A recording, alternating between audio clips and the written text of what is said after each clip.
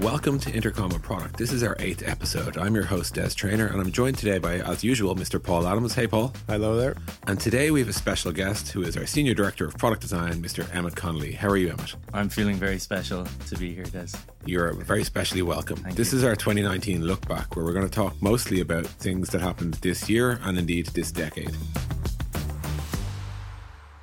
Let's start with, I think, what was one of your favourite moments of the year, Paul.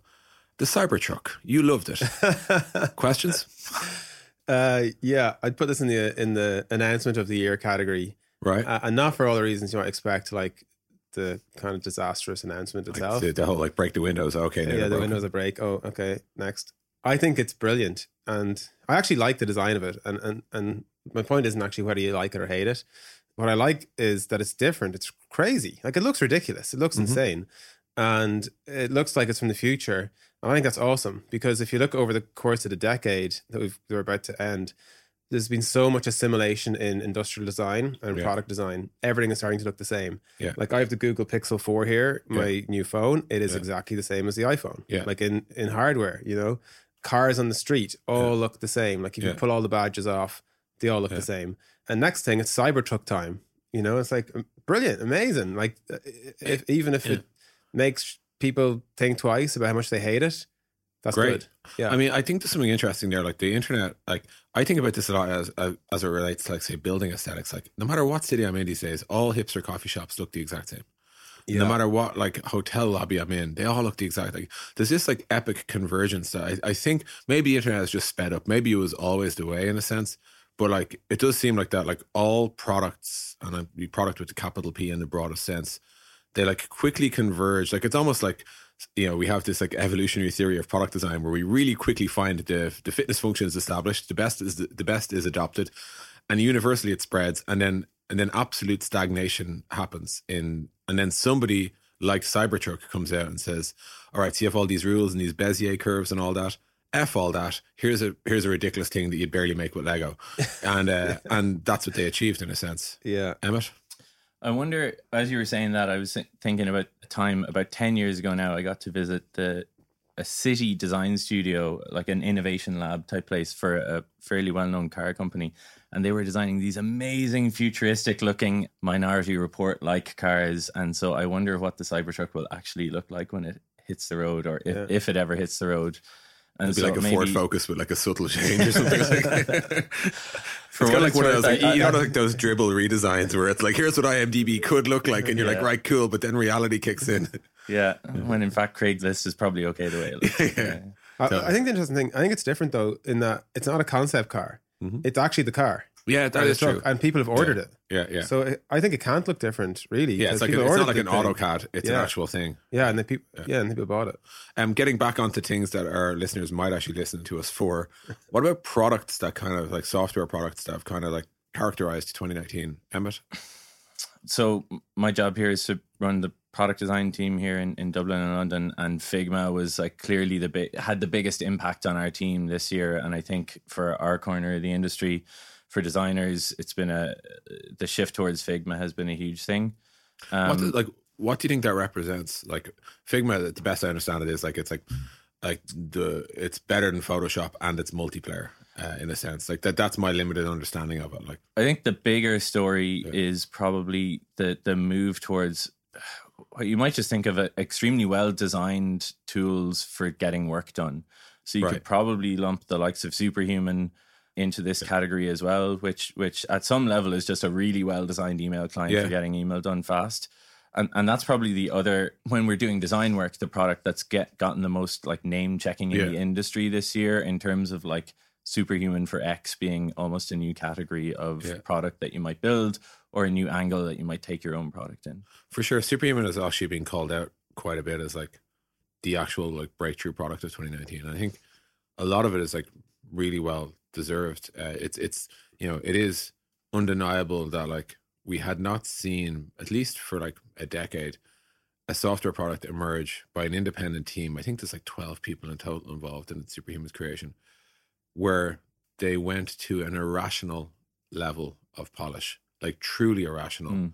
And they charged what might be considered, like, a pathological price for what is an email client, where everyone's base price is zero. and they came in saying it's $29 a month, and people are like, what the hell? What's their email client could possibly be worth that? I think the macro shift that I'm impressed by there is, well, people are characterizing it as like luxury software. I think in general, the idea that if you use a thing every day, multiple times a day, that you should have that it's potentially ROI positive for you to invest in the best possible version of it. I think that's starting to catch on, which is good.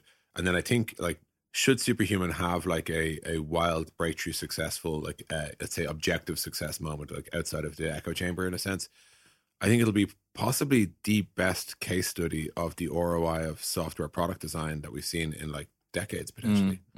What do you think, Paul? You're not a user, or are you a user? No, I'm not. I don't use Superhuman. It's kind of, I suppose, ironic in what you're just saying, that I've tried to start using it multiple times and set up the onboarding, the custom onboarding, and ended up cancelling, postponing multiple times. Yes, and you haven't gotten around to start using it more so than you. Yeah, like I've never gone through their manual onboarding process because it got scheduled and rescheduled, and then I kind of gave up. And the reason I gave up was... It sounds like our meetings. You don't want to go there. The reason I gave up is that I use Gmail, and I actually think Gmail is really good. You know, the kind of like decline of Google Inbox, or the failure of Google Inbox, depending how you think about it, because they merged some of the features into Gmail. It's not like what Superhuman represents to me isn't a big problem in my life. Yeah. So, you know, the money thing's interesting though, because I wonder, is there a bigger thing going on here too, which is around people becoming more willing to pay for software. Yeah. Like, as in people being like regular people, not like businesses. Yeah. You know, again, going back to the theme of the decade, in the early part of the decade, like when the app stores started to come out and people were building apps, and it was a real, you know, you mentioned this earlier, you know, we were chatting like a race to the bottom. And over time, I think people, maybe the rise of direct to consumer has helped here too, but people have started to appreciate that you need to pay for stuff. Yeah, or good stuff is worth money. Good stuff's worth money. Yeah. And that could be $3. Like a lot of things we buy online these days are $2 and $3. Yeah. And actually that kind of transactional nature of just buying stuff means that, oh, well, if Gmail's free and this thing's better, clearly it's not free. Clearly it's like $10 or whatever, $20, you know? And that's okay. And that's okay. Or at least, the pushback for Superhuman might be at the actual price point rather than the price. Like the idea of a price people might be okay with. Thinking about products that you started using this year specifically, maybe I'll go first. At the start of this year, I was a Bear user. So Bear.app is like a really, really high quality, let's say, note-taking app. I dare say it's like Superhuman for note taking, although it's a much smaller product space. Bear costs, I think, $1.49 a month, but it is undeniably the single best solution to note taking I've experienced. And there's a small team in Italy doing it, and I would guess they're doing wildly successfully well. But it's just a beautiful everyday product. I'd say I use it 10 times a day, and it's, you know, they could honestly charge, and I hope they're not listening, but they could honestly charge like 14 quid a month, and I wouldn't really blink. I think they're... How much is it? It's $1.49 a month, which after your Apple taxes and all that sort of stuff gets pretty cheap basically for them. Yeah. However, I'm guessing like it's relatively a bug-free product, so they could probably support millions of users and still do really, really well. And I hope they are. Yeah. What would your equivalent be? It's a fascinating question. The answer is Productive. This app called Productive. I'm a sucker. Is that productive spelled just like the word productive? Productive, as in be productive. Yeah, cool. I'm a sucker for like the end of the year, this time of year, because you know, I'm a big believer in like the 1st of January, even though it's a completely arbitrary thing someone made up thousands of years ago. But it's like a reset kind of mode. And so at the start of this year, I want to track my life better. And the reason for that was to try and get a better balance. Like, am I spending enough time with my kids? And how much time am I spending at work? And did I do this today? Was today a good day? And did I drink too much coffee, too much booze, you know, not enough running? Like, these are all kind of aspirational things that are a good life, if you like. And so this app Productive, I kind of stumbled across it as a habit tracker. Right. And it has literally changed how I operate. I use it every single day. I have about 10 habits that I track in it. And at the end of every day, before I go to bed, I just go like, you know, some of them are like, did I do it? And some of them are, I didn't do it. And I just go tick, tick, tick, tick. And now I have a record for the whole year. So you like design your life as to how you want to live, and then just fill out a report card every day? Yeah. And then I'll kind of look at trends sometimes. Like, and really what I'm trying to do is like, I'm trying to tweak. It's kind of like the kind of theory of nudging, you know, in habit building. Like, I'm trying to nudge myself all the time. You know, if I can, you know, we can all get up in the morning and go like, I'm not going to drink for the whole month of you know, March. And that in reality, like life happens, you know, whereas this thing is just nudging you. And so like, if I didn't do a thing for multiple days in a row, or did do a thing that I shouldn't be doing multiple days in a row, I'll look at it and go, oh shit, you know, I should probably and I'll just tweak my life in teeny tiny ways. But doing it every day, like I look back at the year and go like, wow, like I kind of, it's a, you know, I don't want to say like I did it, because it's not like really that black and white, but I'm better off as a result. Yeah, absolutely improved. Yeah. It reminds me of a friend of mine is an architect, like a building architect, and he was saying how one of the most important things he takes into consideration when giving people advice on their house is like, what kind of lifestyle, what's your idealized lifestyle that you want to have? If you like want to spend more time reading books, make sure to design a reading nook into your house, and and your environment and all those little triggers and everything that you set for yourself will actually push you in that direction. Yeah. What about you, Ash? What's your product of the year, the product you started using this year? Do you know the mattress company Casper? So did you start using a mattress? I did not start. I was using a mattress before now. So yeah, you're from Galway, so we have we don't go there. They brought out, so they've been doing mattresses, and then they did pillows and stuff, and they brought out basically a bedside lamp called the Casper Glow. Okay, didn't get huge amount of attention. I think it's a really beautiful product. It's kind of a Internet of Things connected device product, basically is the pitch. It's a smart night light, kind of looks like a HomePod, very sleek, sealed thing, and you leave it on an inductive charging base, and the interactions are really nice. You flip it over to turn it on and off, and you twist it around to adjust the brightness, and then similar actually to what we were just talking about, it gradually fades in brightness over time to encourage you to actually go to sleep on time, and it's got that whole thing.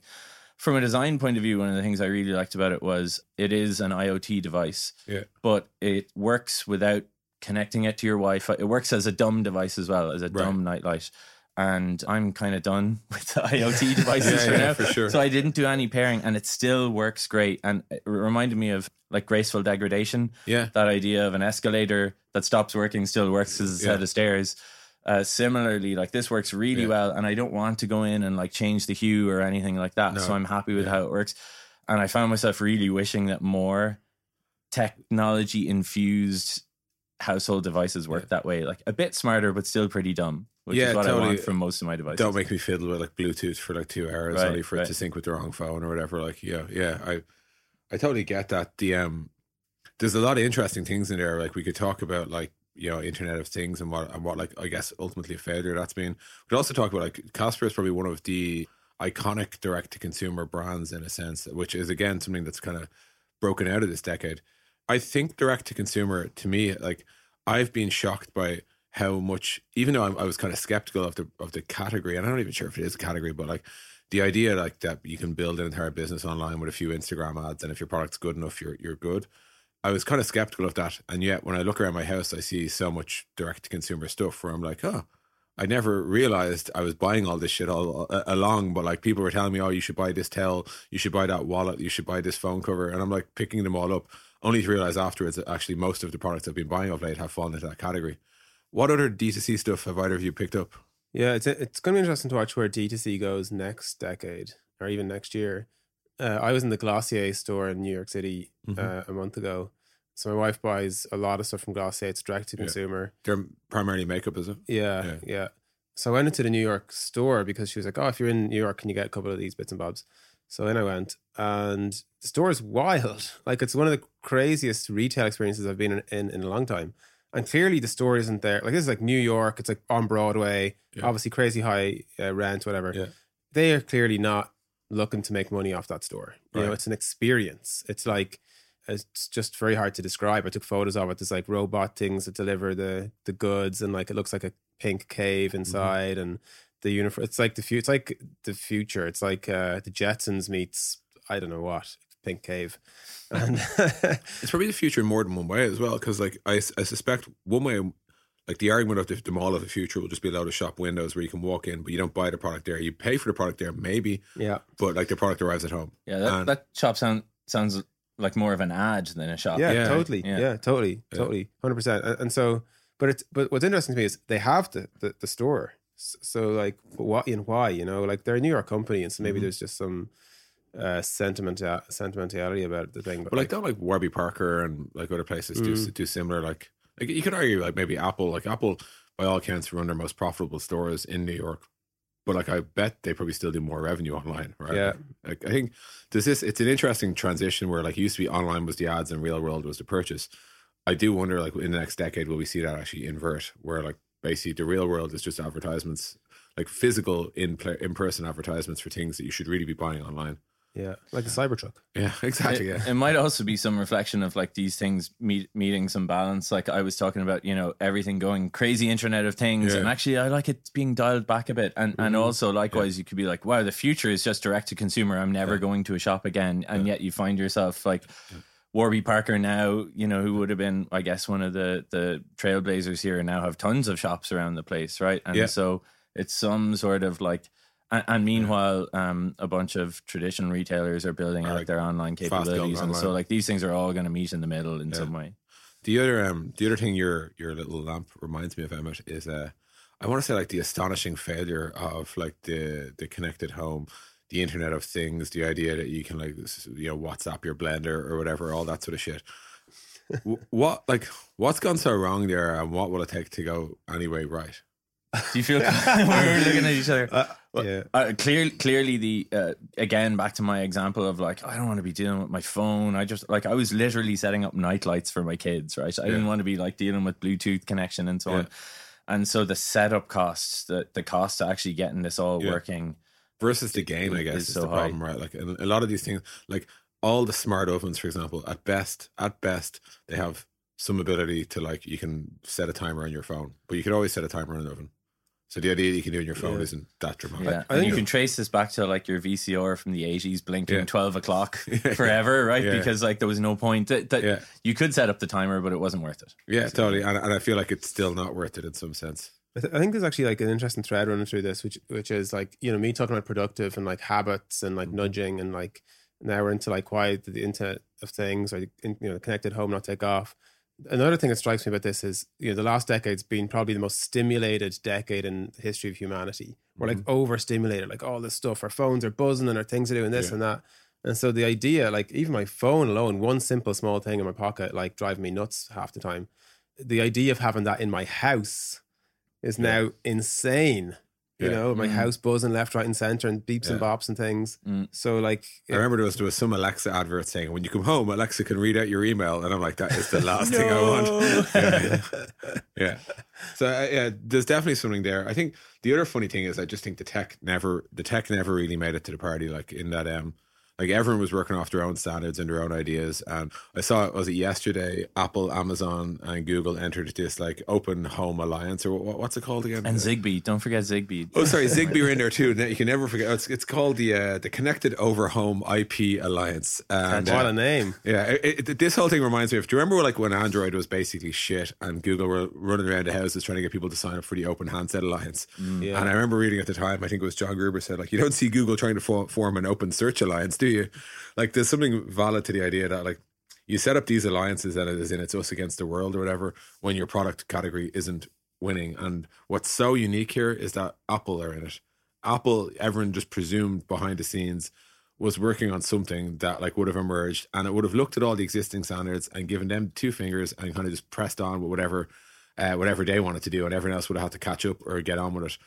Much like they've done in pretty much every other area, FaceTime, iMessage, you name it, right? We don't care about your standards, here's ours. Somehow, this thing, with Apple's backing, Amazon's backing, and Google's backing, you kind of feel like if they can't make it work, then either 2020 to 2030 will either be the decade of the smart home, or it turns out the smart home is just not going to ever happen. Yeah. You're totally right about those standards alliance things. Like I can think of other examples, like Google did Open Social back when they were perhaps playing catch up. They were failing at social. Facebook, when they were failing at social. And they also had a messaging standard. Whose name was it RTS or RTC or something like that? Yeah. But I don't get what's in it for those, because I would have thought that all of those companies fancy their own chances of being the winner takes all kind of winner in those. So I'm not sure why they're doing that. I do wonder, is it that there's just so many different products such that like, they're like, Kenwood's going to make your fryer and Bosch is going to make your oven and Samsung's going to do your fridge. And like, does Apple, Amazon or Google think that they're going to do all of that? Like maybe it's just easier to be like, hey, we're going to be, the three of us will agree on some protocol for a hub, and maybe like the HomePod / Google's, whatever it's called, Google's Daydream, whatever Daydream went on to become, / the Amazon Echo, will become just the thing that controls all the things. And the three of them have agreed effectively to divide Rome in a sense, or divide home, I guess. And then I think Apple are probably backing themselves. Sorry, it's got that gag. Yeah, okay, it was great. So what you did there. Very good. Yeah, okay. And I think Apple are probably backing themselves in the same way they back themselves in the phone handset thing. Like, we're going to have the best product. And Amazon are probably backing themselves in the way they always would, which is we're going to have the cheapest product. And I bet you that Google are backing themselves saying we're going to be the product that 90% of the market uses, and we're going to sell ads. Yeah. And maybe all three like will win, depending on the type of home you want to be. They essentially care about the hubs and not the spokes. I think that's probable, because otherwise you have to go and build blenders, and I just can't see anything. Like, jokes aside, like, there's no way that they could actually get into building all of these devices, specifically because the money's not there. Like, people change their fridge once a decade, they change their phone once a year. Like, there's just no money to be had in fridges. This is why tech companies are more expensive. And conversely, like, the blender manufacturer is really struggling to satisfy 3 protocols at once. Exactly. Yeah. And it turns out they're not a dab hand at Bluetooth either. Right. So I know, but there is an interesting thing there. Like, this is like the first open initiative in a while that I felt actually had a chance. And like, there has been this sort of theme of like over the last 10 years or so, of like the death of openness in a lot of ways. Like, we've seen a lot of like this kind of buzz around open source kind of sort of dial down a bit, probably with the rise of SaaS and like effectively like the death of the file format. And like, you know, everything is now like, you know, you were mentioning Figma earlier. You don't send me your Figma files, you send me your Figma URLs or whatever. I do wonder, are we like looking at like a future where like the idea of something being open is actually relevant? We're basically just collecting walled gardens in the tabs of our browser, and never shall the two speak. Or if they do speak, it's through some middleman like Zapier or if this then that type thing. But there's basically like, you know, the idea of having like a piece of information in a file that controls what your design is for the next Messenger home screen or whatever is just gone. It's like literally dead. What do you think? Yeah, I think that's true. Definitely, if you think about it at the decade level, I think the decade before this one, you think Web 2.0, everything was incredibly connected. It was very webby, and certainly there's been a consolidation of things. If I think about the file system thing, like that probably has as much to do with things moving to the cloud, and then phones not really supporting them either. Yeah, that's true. Yeah. I suppose I'm thinking about desktop even moving to the cloud, but like, and then the file system no one seems to have made it work. I guess Dropbox is the exception, but their file system more lives on your device and syncs with the cloud. Like Google Drive might have done an awful lot unbeknownst to itself to kill the file, because they have a file system. It's just very hard for most people, I think, to figure out how that works. And you end up sharing URLs over Slack instead. And that's the new file system in some sense. Or search is the new file system. Yeah, exactly. Search plus messaging is the new like browse plus explore or whatever, right? Like, which is kind of crazy. Just before we continue with today's episode, I wanted to let you know about Offscript. It's a new series of candid conversations with Intercom leadership all about the extraordinary AI-driven transformation we're currently experiencing. Episode 1 is on our YouTube channel right now. Here's a teaser of what you can expect. I don't want to come across as overly dramatic, but for every single tech company, this is an adapt or die moment. It's inevitable that all businesses are going to go AI first. It's just a matter of time. In this post-AI world, new companies will rise, old companies will fall. Of course, some of these new companies will flame out. Some old companies will pivot successfully too. I don't think any of us could see a world where this wasn't going to be one of the biggest changes in the customer service landscape ever.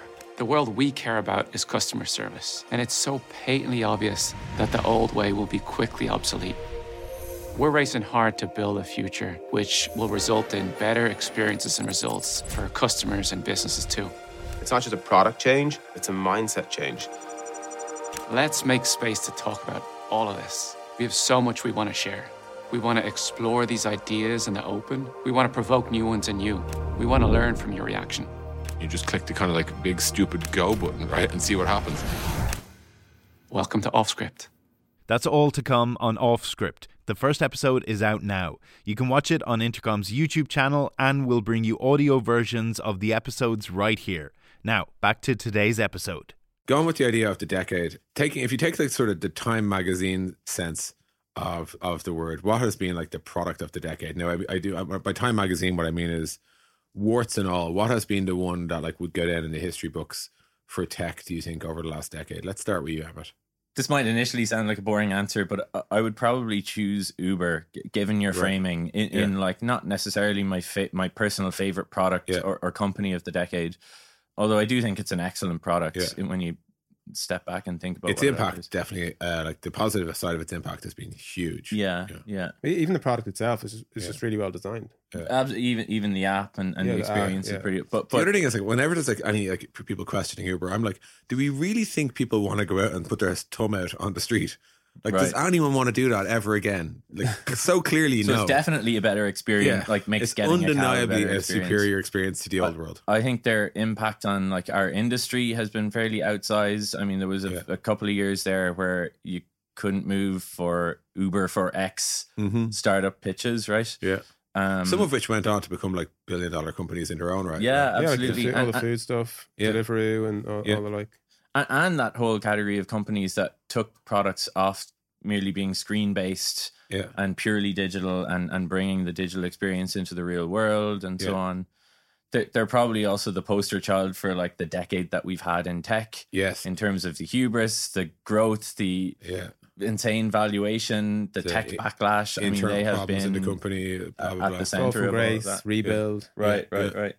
And then lastly, maybe I think it's the product that probably still has, in the way the car shaped the 20th century environment to such a strong degree. Obviously, Uber are dealing with cars, but like rechanging that, I think still has the biggest potential, especially when you get onto the self-driving stuff, to reshape how we live on a day-to-day basis. It kind of like rewired the supply and demand in the physical world. Yeah. You like rewired how that works. You know, now you're mediating, you know, which wasn't impossible before, mediating between people with a thing and want a thing. Yeah. You know, ushered in the gig economy, two-sided marketplace type of thing. Yeah, totally. And then like they even branched out themselves. There's like Uber Eats, there's like Uber Freight.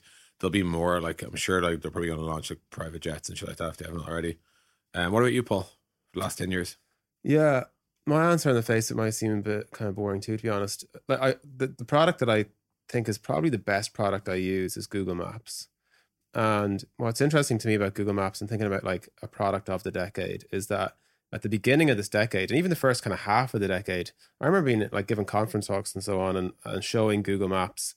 And it was all the, whatever I was using it as an example for, it was all wayfinding, like street stuff. Like, wow, look at here's like Street View. And or I would talk about like changes in how people go on holidays or vacation, where they literally land in a city, having no map, no physical map, which is like unheard of 10, 20 years ago. No idea where their hotel is. And they just open Google Maps and off they go. There's the directions, you know. And that was a kind of 10-year ago story. And that was amazing alone. I say not on the Uber scale, but similar type of like totally changing how we interact with the physical world.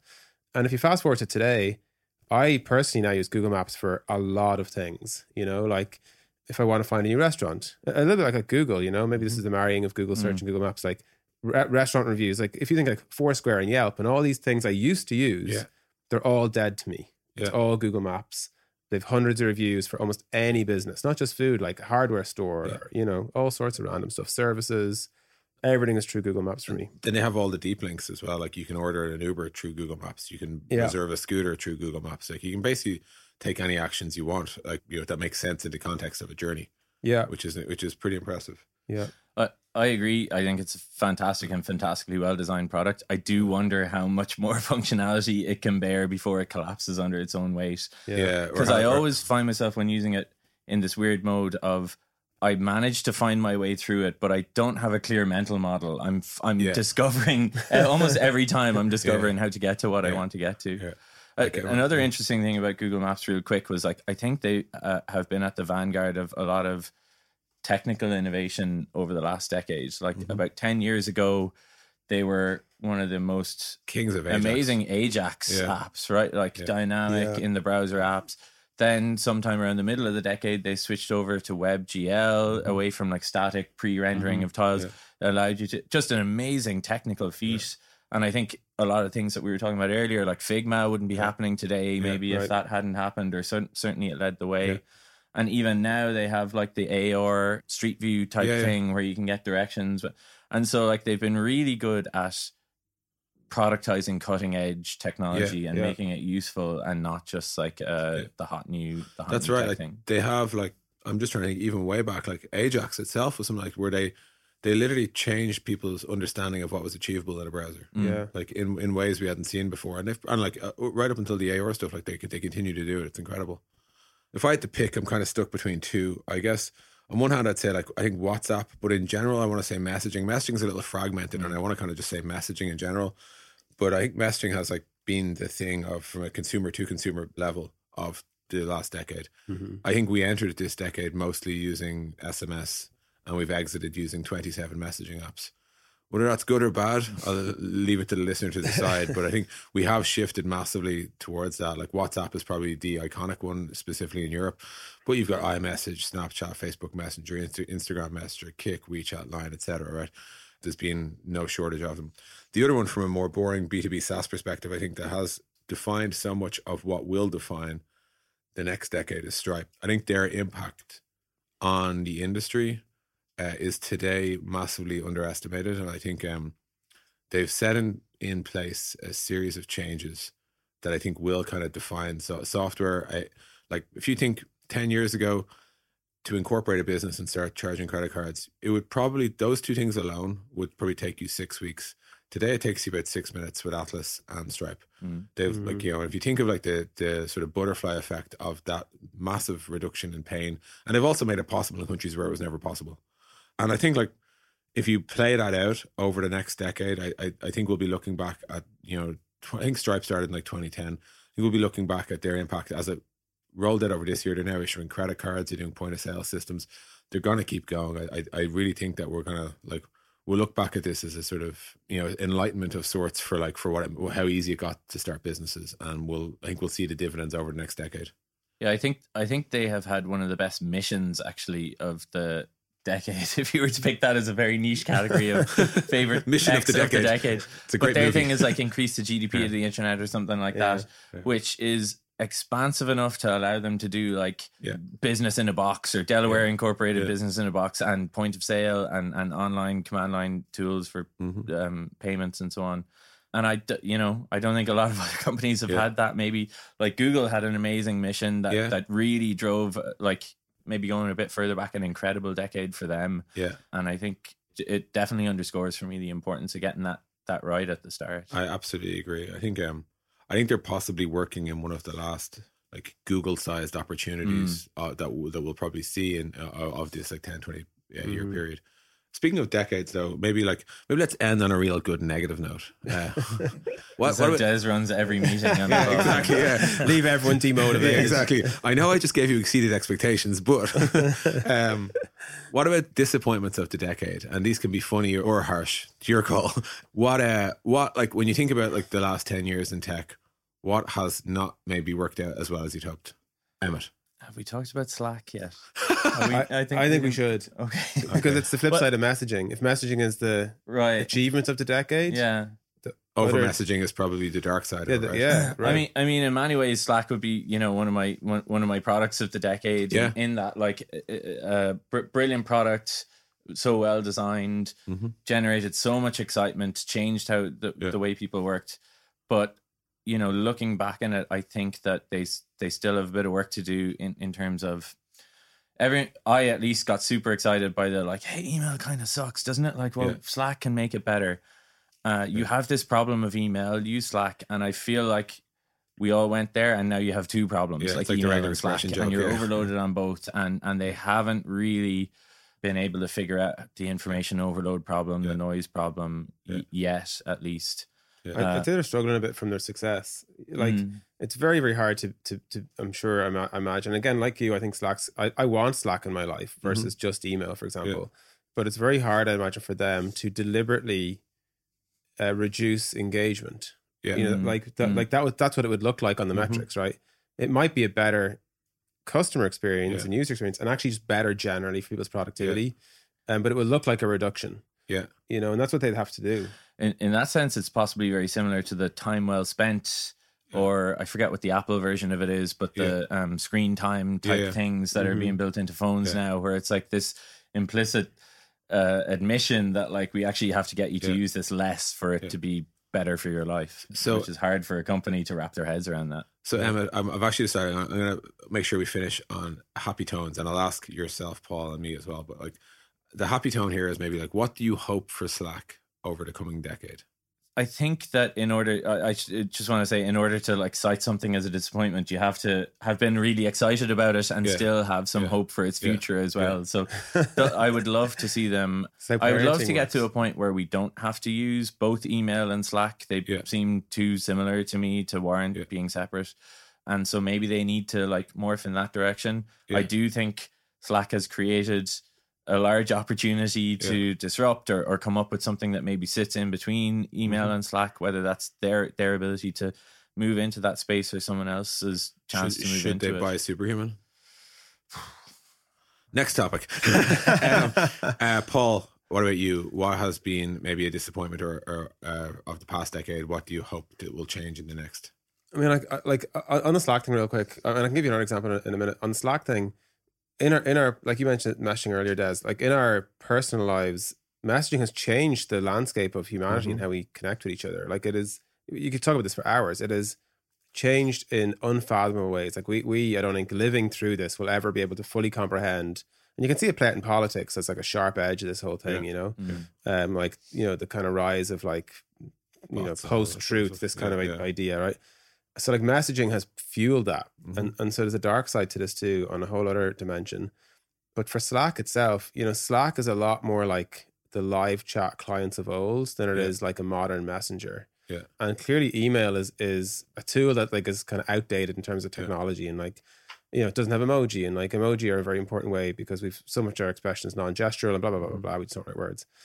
And so I'd love them to like really understand like what's the difference between what they have, email, and in the middle messaging. Because I think there's actually a new product, which ideally is a better version of Slack, or there's an opportunity for a new company to really embrace messaging as a concept versus, you know, live chat. Yeah.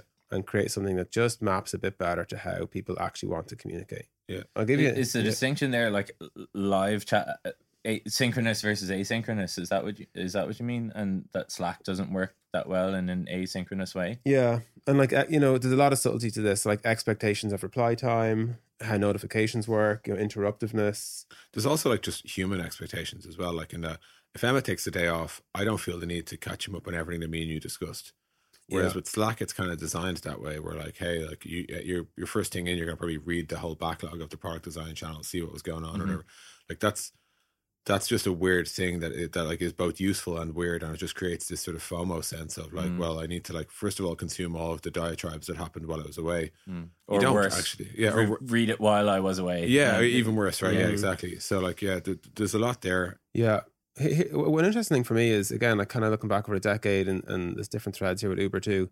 Like self-driving cars is kind of fascinating to me. If you go back 3 to 5 years ago, you know, people were like extremely optimistic with self-driving cars. Like clearly it's inevitable, people would say, and it's clearly better on a whole bunch of dimensions. And, you know, Google have lots of data about like traffic jams and how self-driving cars will clearly fix those and blah, blah, blah, blah. And they kind of model it all out through LA and all sorts of places.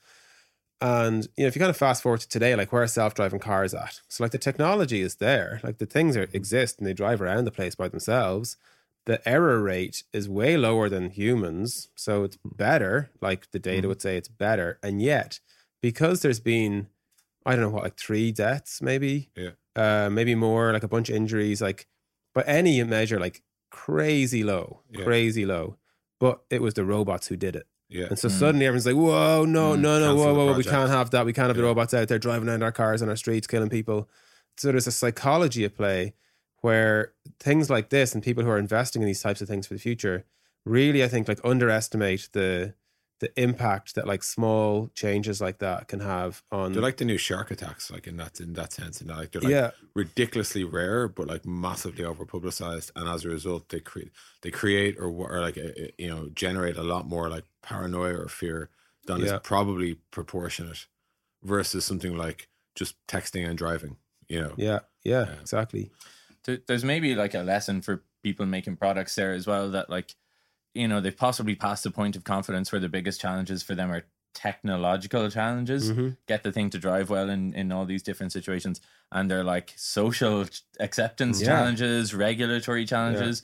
And then you look at something like Facebook and you can draw and the woes that they have endured over recent years, and you're like, oh, it's a similar thing. And so there's a lesson of like thinking about the much broader context in which how do we change the narrative, or like going to land, you know? How do we like aggregate the stats of like self-driving errors without an accident? Like, how do we make it really clear to anyone who wants to be paranoid that they can't be, because actually these things are massively outperforming humans. And just how do we talk about these things? The technology like outpaces our ability to, this is what I said earlier about messaging. We do not understand the impact messaging has had on the world yet, and won't for 10, 20 years. And their ability to not be able to catch up with that kind of holds all these things back. So your hope is that we can kind of get a more proportionate sense, or at least accelerate our ability to understand and thus analyze more maturely. Yeah, I kind of went to like a depressing place there. Like, I was trying to. So on a hopeful note, totally. Yeah, on a hopeful note, I hope we just get better at these types of things. That we're in this kind of like, kind of global cycle at the minute between like Brexit and the US election cycle, and where we're actually independent of how you feel about those things, whether you feel strongly one way or the other, and we have millions and millions of people who feel strongly in both camps, independent of how you feel about it, we're going to learn a lot from this like phase of like human life, because we're going to come out the other side knowing a lot more about the like psychological impact of these technological developments. Yeah. And ideally that will feed back in and make us better. And the hope is that we learn from it as a society and can actually make positive changes and don't get dragged into the things that kind of our brain, like our kind of old brain, is naturally naturally gravitates to kind of fight or flight type mentality. So I'm optimistic. I'm hopeful that we can actually learn from these things. Well, that would be a small Christmas wish. All of society accelerates its ability back to in learn. 2030. If we're still, if there is a 2030 to see if you were right. Planet Earth was podcasts are a thing. Okay, cool. Thank you very much, Paul. Thank you, Emmett, and happy holidays to all of our listeners. Thanks for listening to the Intercom on Product podcast. For more content, go to our blog at intercom.com/blog or subscribe to the podcast on iTunes, Spotify, SoundCloud, or Stitcher. This is Intercom on Product.